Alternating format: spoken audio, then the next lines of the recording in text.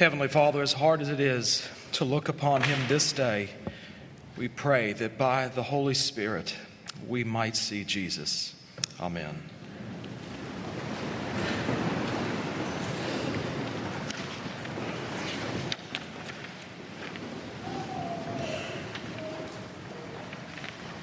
In the front of your worship bulletin, we have a preparatory verse from the book of Lamentations, chapter 1, verse 12. Is it nothing to you, all you who pass by? Look and see if there is any sorrow like my sorrow, which was brought upon me, which the Lord inflicted on the day of his fierce anger.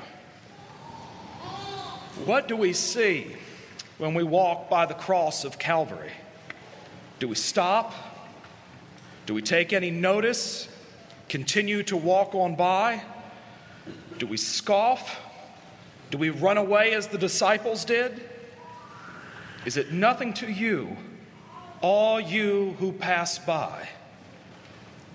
Today, let's not be tempted to pole vault Good Friday in order to quickly get to Easter. Of course, we can only call this Friday good in light of Easter Day, but this day has a voice of its own and it must be heard. You who are here today are at least willing to look upon the very dying form of the one who dies for you and for me. So for this hour, as he hangs upon the cross, let us dwell in the shadow of that cross. Let us come near to the women and to John and behold this great and terrible event. Whenever I see the crucifixion depicted in a painting, and especially on film, my heart cries out, "No! No, Lord!" I would want to prevent him from taking up that cross because this is a gross injustice, and the most beautiful man who ever walked the face of the earth will now die the ugliest death. And his response to me? Get behind me, Satan. We know that it must be. We hear that Pilate doesn't even have the authority, but the authority which he's been given is from up above, and it is the only reason why Jesus is going to the cross is because that is the very will of God. We know it must be, but our sinful hearts still want to thwart it. Sometimes we even try to sentimentalize it. We can't see what is happening before our very eyes. That is the very work of God, alien as it may be.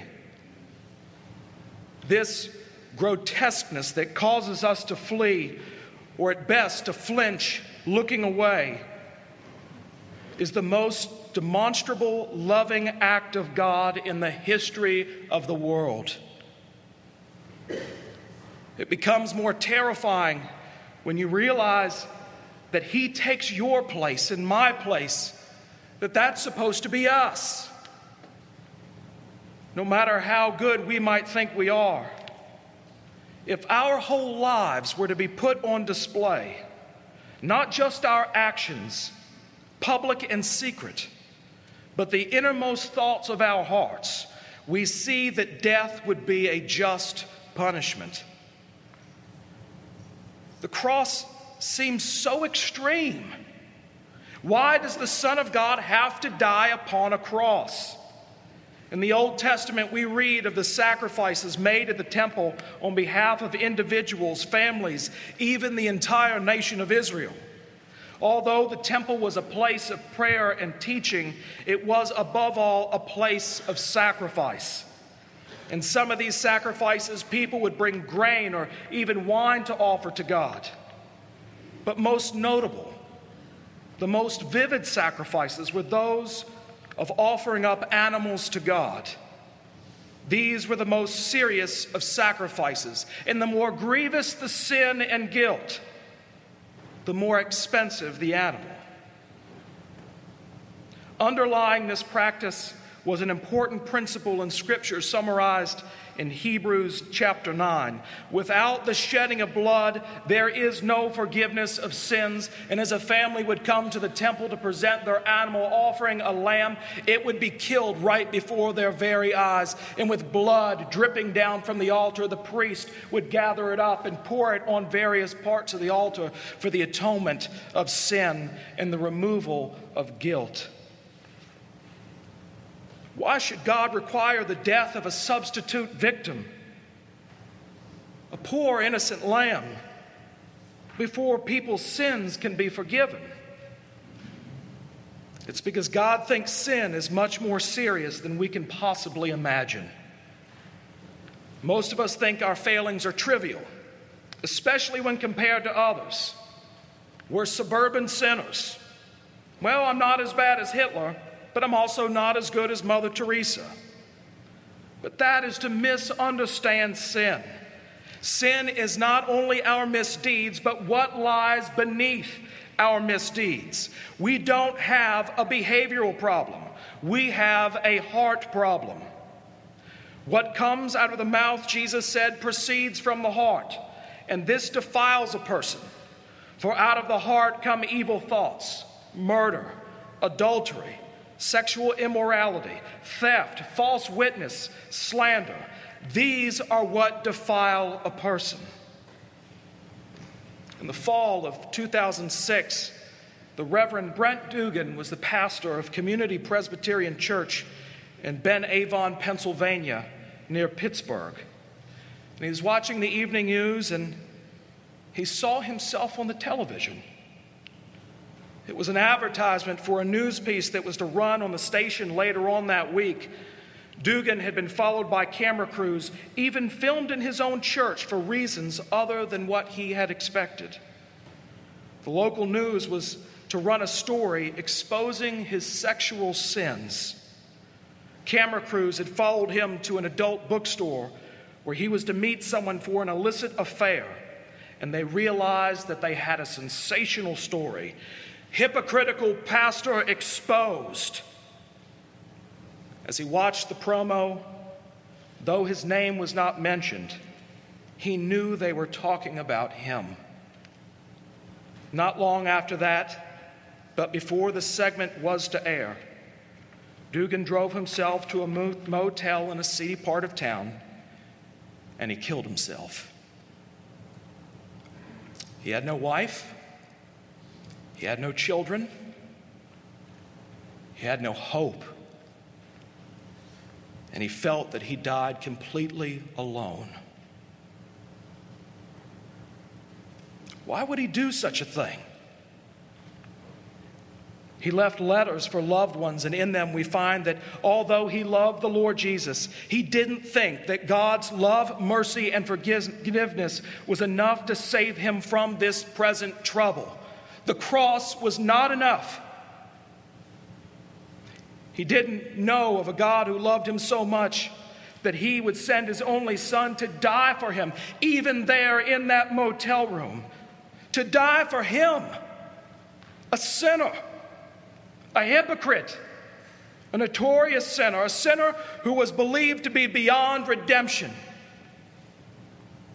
Because this is what the world says. God can't possibly love you that much, and God can't possibly forgive you for that much. The devil and the world will try as hard as they can to make you believe that you're not worth dying for.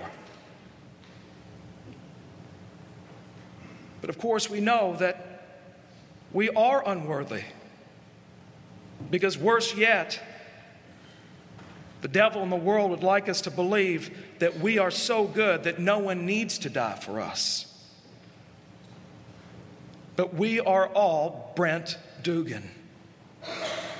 Even though we haven't been caught by the local news for our misdeeds and our secret sins to be laid before a viewing audience, our sins might be more respectable, but if they were outed, we'd all be ruined. The only difference between he and us is that he was caught. This afternoon, At the very hour upon which Jesus hung upon the cross, I want you to think of that which is lurking in your own heart. What is it that you don't want to be caught doing? What memory have you tried so hard to erase, but it keeps resurfacing? You're afraid of quiet and rest because it would force you to confront it all, so you busy yourself in daily life to try and drown it out. You may say, but Andrew, I have nothing to be ashamed of. But what if it's not what you've done, but what your heart thinks and believes? Because to God, it's all the same.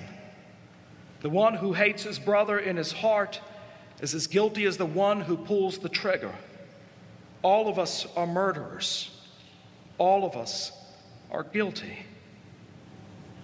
Our own feelings of sin, can we not feel the weight of them? Do they not make us miserable? When you think of that moment, that thought that you hope never again and you pray never becomes public, the feelings that you may be experiencing right now as you dwell on them, as if you are reliving it all over again. All of that guilt, those feelings of terror, the suffocation, the feeling that there's no way out that the psalmist writes about, that very feeling that you're experiencing right now is what was laid upon the Lord Jesus on that Friday. And yet it is but a fraction of what he felt. Because all of it, all the sin of the world, all the atrocities ever committed, all of the guilt, all of the brokenness, all of the exploitation, all of the injustice, all of the evil, it was laid upon him. It's no wonder that he cries, my God, why have you forsaken me? When they went to break his legs so that he might eventually succumb to death, they found him already dead. When they pierced his side, water and blood flowed out. His heart had given out. Our sin broke the heart of Jesus. Our sin killed him.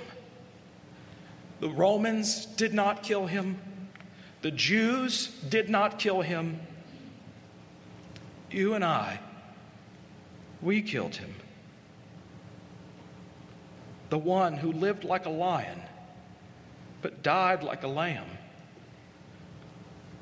He sees us in our guilt and our wretchedness. He sees us in that moment that comes to mind when you least expect it. That moment that you pray would be erased from memory. He sees you in the very act, and he cries out, Father, forgive them, for they know not what they do. In that moment, when all of it is laid upon him, knowing he has done what he came to do, the moment that was to be before the foundation of the world, the crushing of the serpent's head in Genesis, my sin, your sin, all sin upon Jesus was laid. And having accomplished that, he cries out in a loud voice the definitive judgment of God concerning sin. It is finished.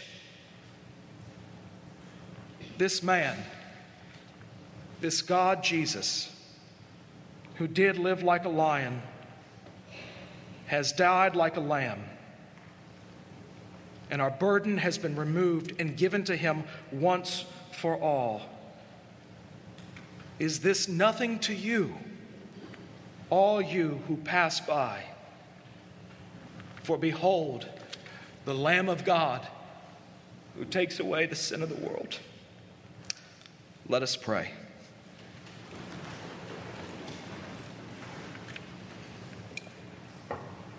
Blessed Lord Jesus, before thy cross I kneel and see the heinousness of my sin, my iniquity that caused thee to be made a curse, the evil that excites the severity of divine wrath.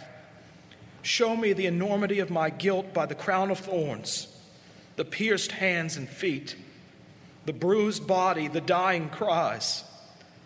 Thy blood is the blood of incarnate God, its worth infinite, its value beyond all thought. Infinite must be the evil and guilt that demands such a price. Sin is my malady, my monster, my foe, my viper, born in my birth, alive in my life, strong in my character, dominating my faculties, following me as a shadow, intermingling with every thought, my chain that holds me captive in the empire of my soul. Sinner that I am, why should the sun give me light, the air supply breath, the earth bear my tread, its fruits nourish me, its creatures subserve my ends? Yet thy compassion yearn over me. Thy heart hastens to my rescue. Thy love endured my curse. Thy mercy bore my deserved stripes. Let me walk humbly in the lowest depths of humiliation, bathed in thy blood, tender of conscience, triumphing gloriously as an heir of salvation.